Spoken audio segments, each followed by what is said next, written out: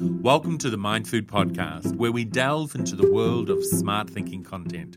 I'm your host, Michael McHugh, the founder of Mind Food.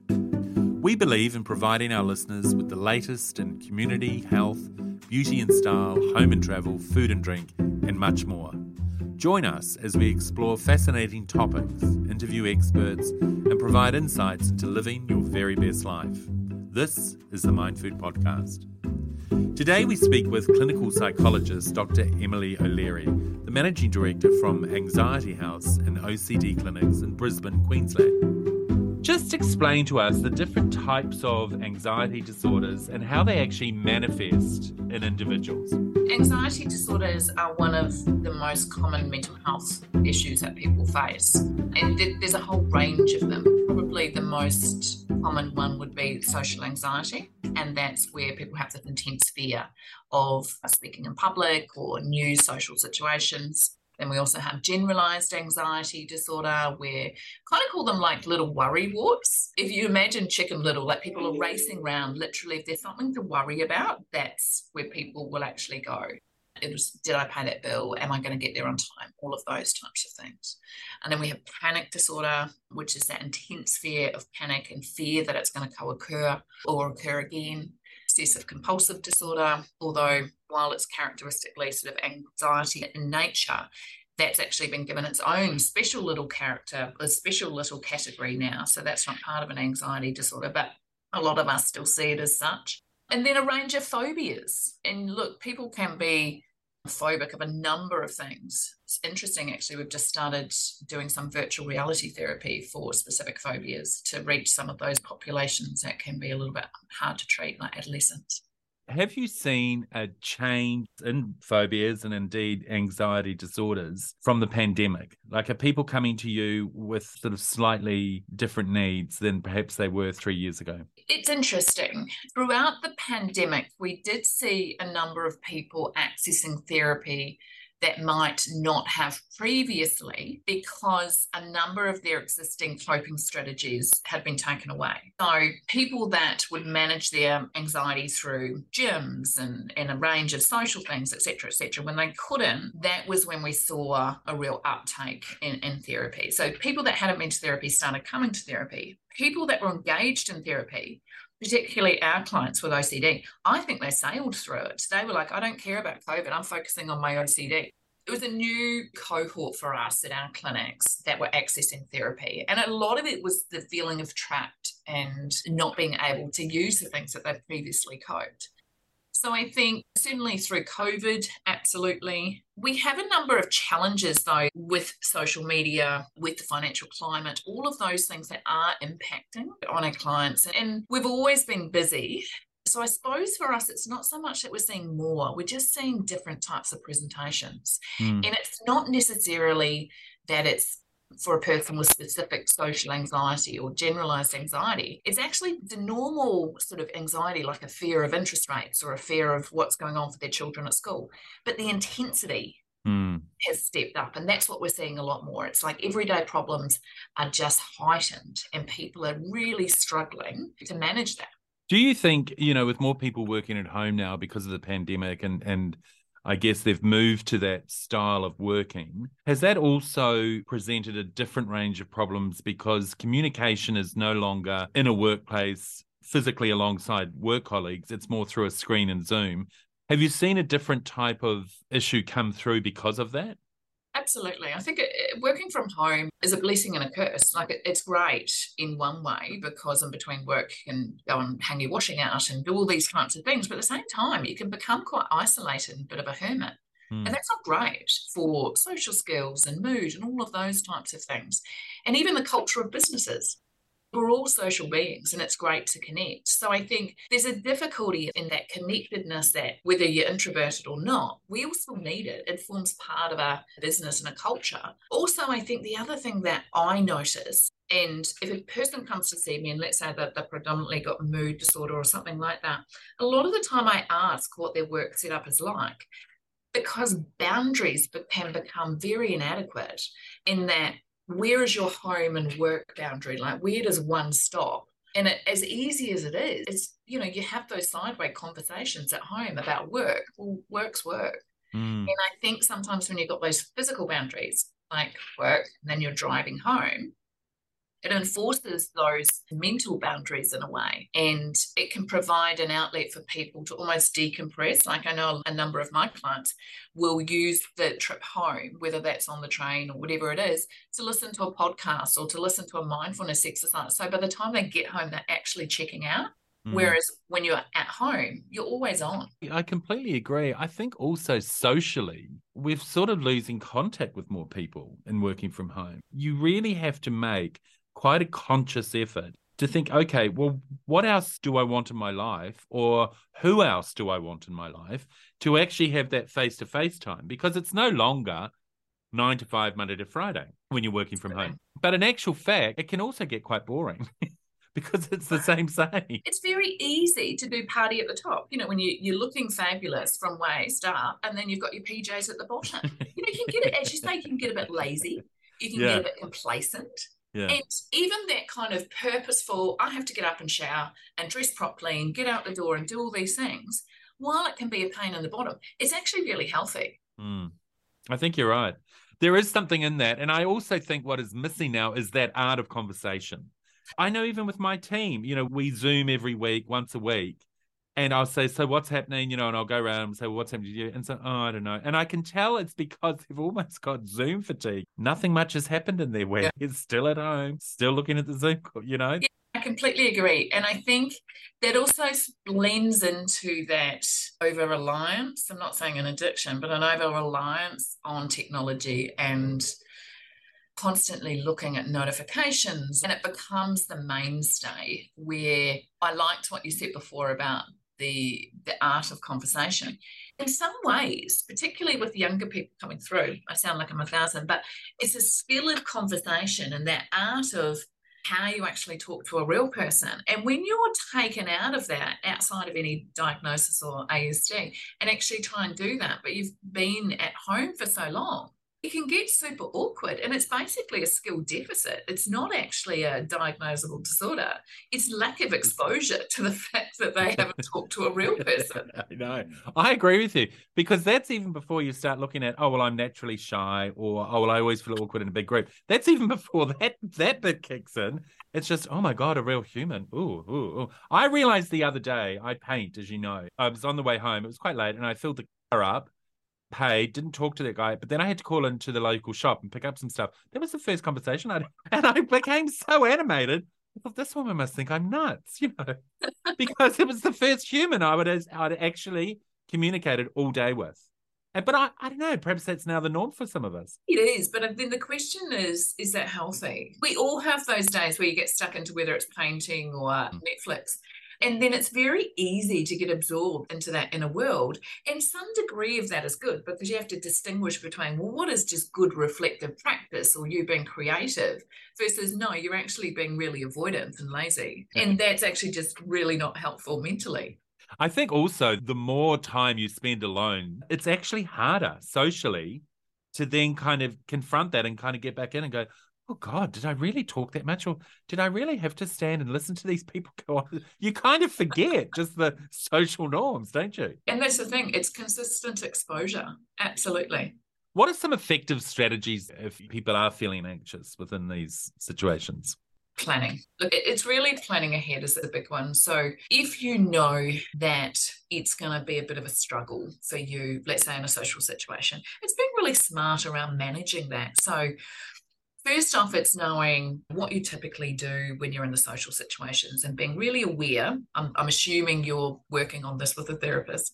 You're really aware of your avoidance strategies when you're there. Because a lot of the time when people are anxious, they do little behaviors like stand next to an extrovert and then they can just nod next to the person. So they don't actually have to do anything. Or they're the most helpful people in the kitchen getting the food done. Still don't have to talk to anyone. So you can be in a social situation and be really smart in avoiding everything. But what you want to do is really use the social situation and go, you know what, I'm really going to challenge myself in this. So first off, it's knowing what it is you're ultimately afraid about and afraid of. And with social anxiety, it's fundamentally that you're going to do or say something that's going to make you feel humiliated and embarrassed. So having some peace around that's a fear, but it's not a reality for you. And we kind of need to test that out a bit, because you're actually a decent person. You've never really humiliated yourself. It's just this massive fear. But that's hard for a lot of people, don't you think? Just even saying that out loud or thinking that's a big barrier for a lot of people. Well, it's massive. And that's why particularly with social anxiety, it's not something you might be cognizant of the fact that that's the fear, but the next step to go, and how do I do that? And how do I overcome that? That's where the evidence base is. You need to go and have therapy, predominantly cognitive behavior therapy. And going to a social situation, that's not something you do in the first session. Like, that's something you work to as part of what we would call exposure response prevention. And it's something you plan for. And essentially, you're going into the lion's den, the lion's, whatever that thing is. Yeah. And again, that's where you're taught strategies and techniques. You're taught to kind of challenge this belief that you're going to embarrass yourself. But 100%, it's hard. That is anxiety. Like, anxiety is a thing that people avoid. It's scary. They go, this is the mental thing, is scary. I don't want to have this. I need to get away from it. It's dangerous and it's hard. And the answer to that is yes, it is all of those things. Then we need to trade that off with, but how much do you want this to impact your life, and what things is it taking away?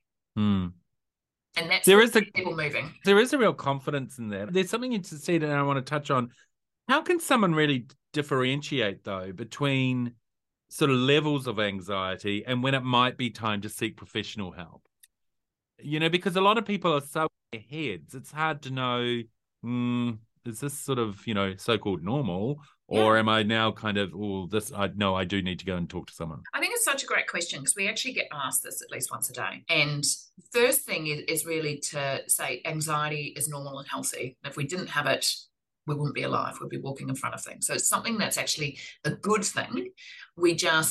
I will often say to people, we just need to sort of take a dollop off. That the issue is in differentiating, say, anxiety from clinical anxiety is one of severity.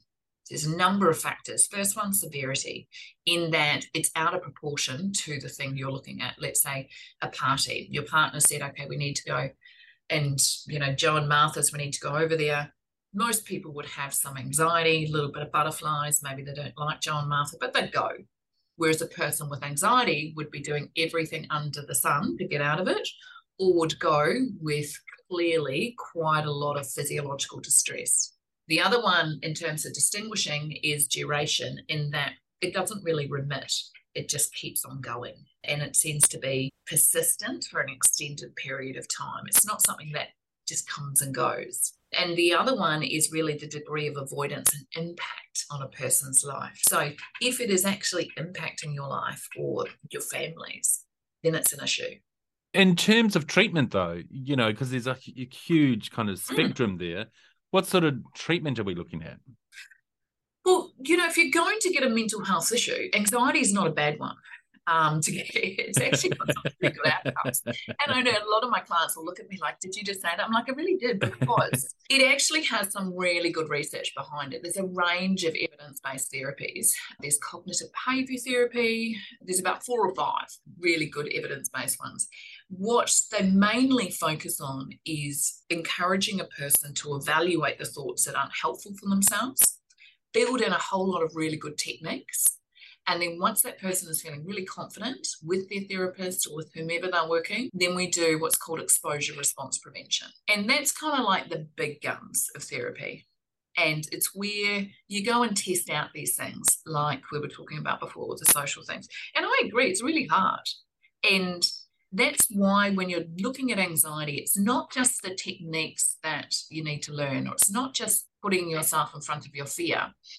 It's really important to change your mindset. Rather than saying, please, anxiety, leave me alone, we need to flip it and go, let's bring this on. Let's go for this. And I know that's a hard sell, but over time, learning techniques and having some success and building the relationship with your therapist, clients do get there. Like, people get there and they're ready to go, I'm ready to go to that party, and I'm going to initiate a conversation with a brand new person. Does it make them more anxious? Absolutely. I bet it does. And look, unfortunately, this is the thing that about anxiety treatment, is that in order to get better, you actually need to get worse. Yeah. which isn't a particularly good first line in therapy. I guess it's about identification, though, isn't it? It's about being honest with yourself and with your therapist to identify that. It is, but by the time people get to therapy, they're so jack of it and so over it that they're really like, come on, I want to get this done. And so you use that to work together as a team. Like, it's very collaborative. And I think the thing is, I often say to clients when they're doing exposure response prevention, which is essentially confronting the thing you're afraid of and then stopping what you typically do to avoid it, is you are going to feel more nervous or more anxious in that situation, but you're going to get something out of it, which is kind of better than before. Before you were just anxious and you got nothing.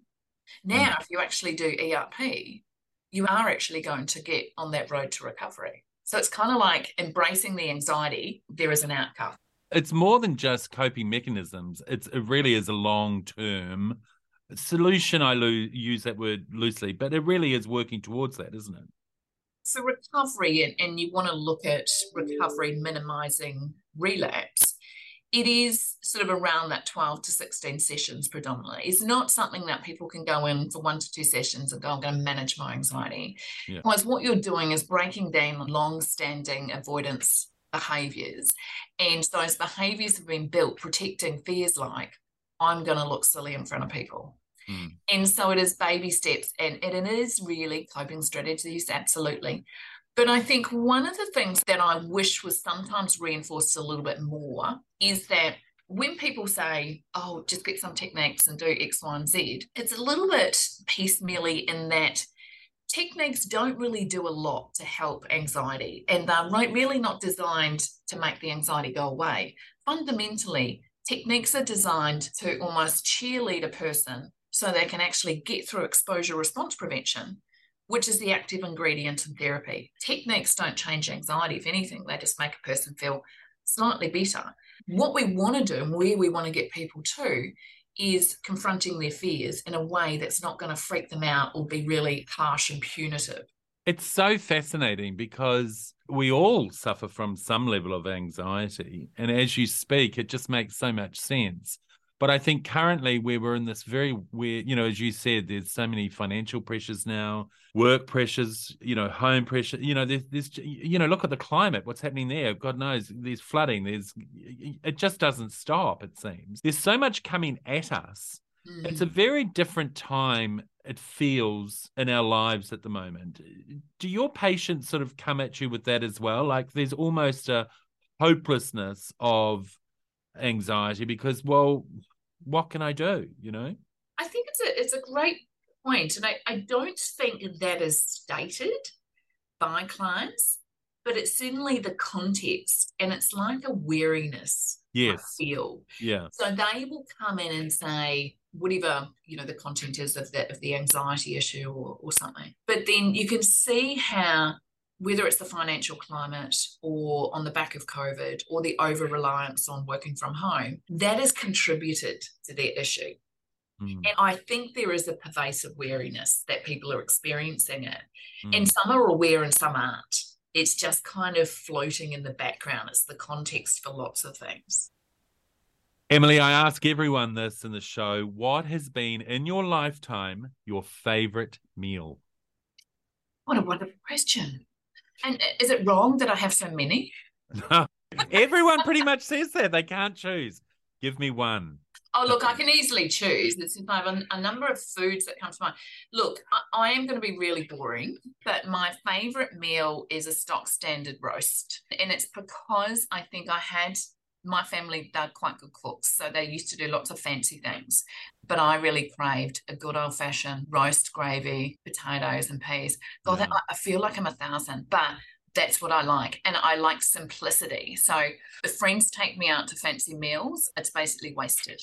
Yeah, give me a good solid roast. And tell me, has there been one roast that you can remember that you just loved? Look, I'll have to go back to South Canterbury. I think they probably do the yummiest roast. Probably the worst roast I had was actually in Tenerife, and I think they were trying to be fancy, and they actually did the roast. It was perfect, looked gorgeous, and then I put chocolate sauce on it, chocolate gravy sauce, and I was like, why? It's just, and I never went back. I'm like, you lost a customer. Yeah. Not happy. Not happy, Jan. No. Right. Emily, thank you so much. It's great to have you on the show. Thanks, Michael. We hope you found this episode informative and entertaining. If you enjoyed this content, be sure to subscribe to our podcast and leave us a rating and review. Also be sure to check out Mindfood Magazine, Facebook, Instagram and Pinterest for even more smart thinking content. In our next episode, we talk to best-selling author Sue Williams from Elizabeth and Elizabeth with her brand new book, That Bly Girl. Until next time, this is Michael McHugh from Mindfood.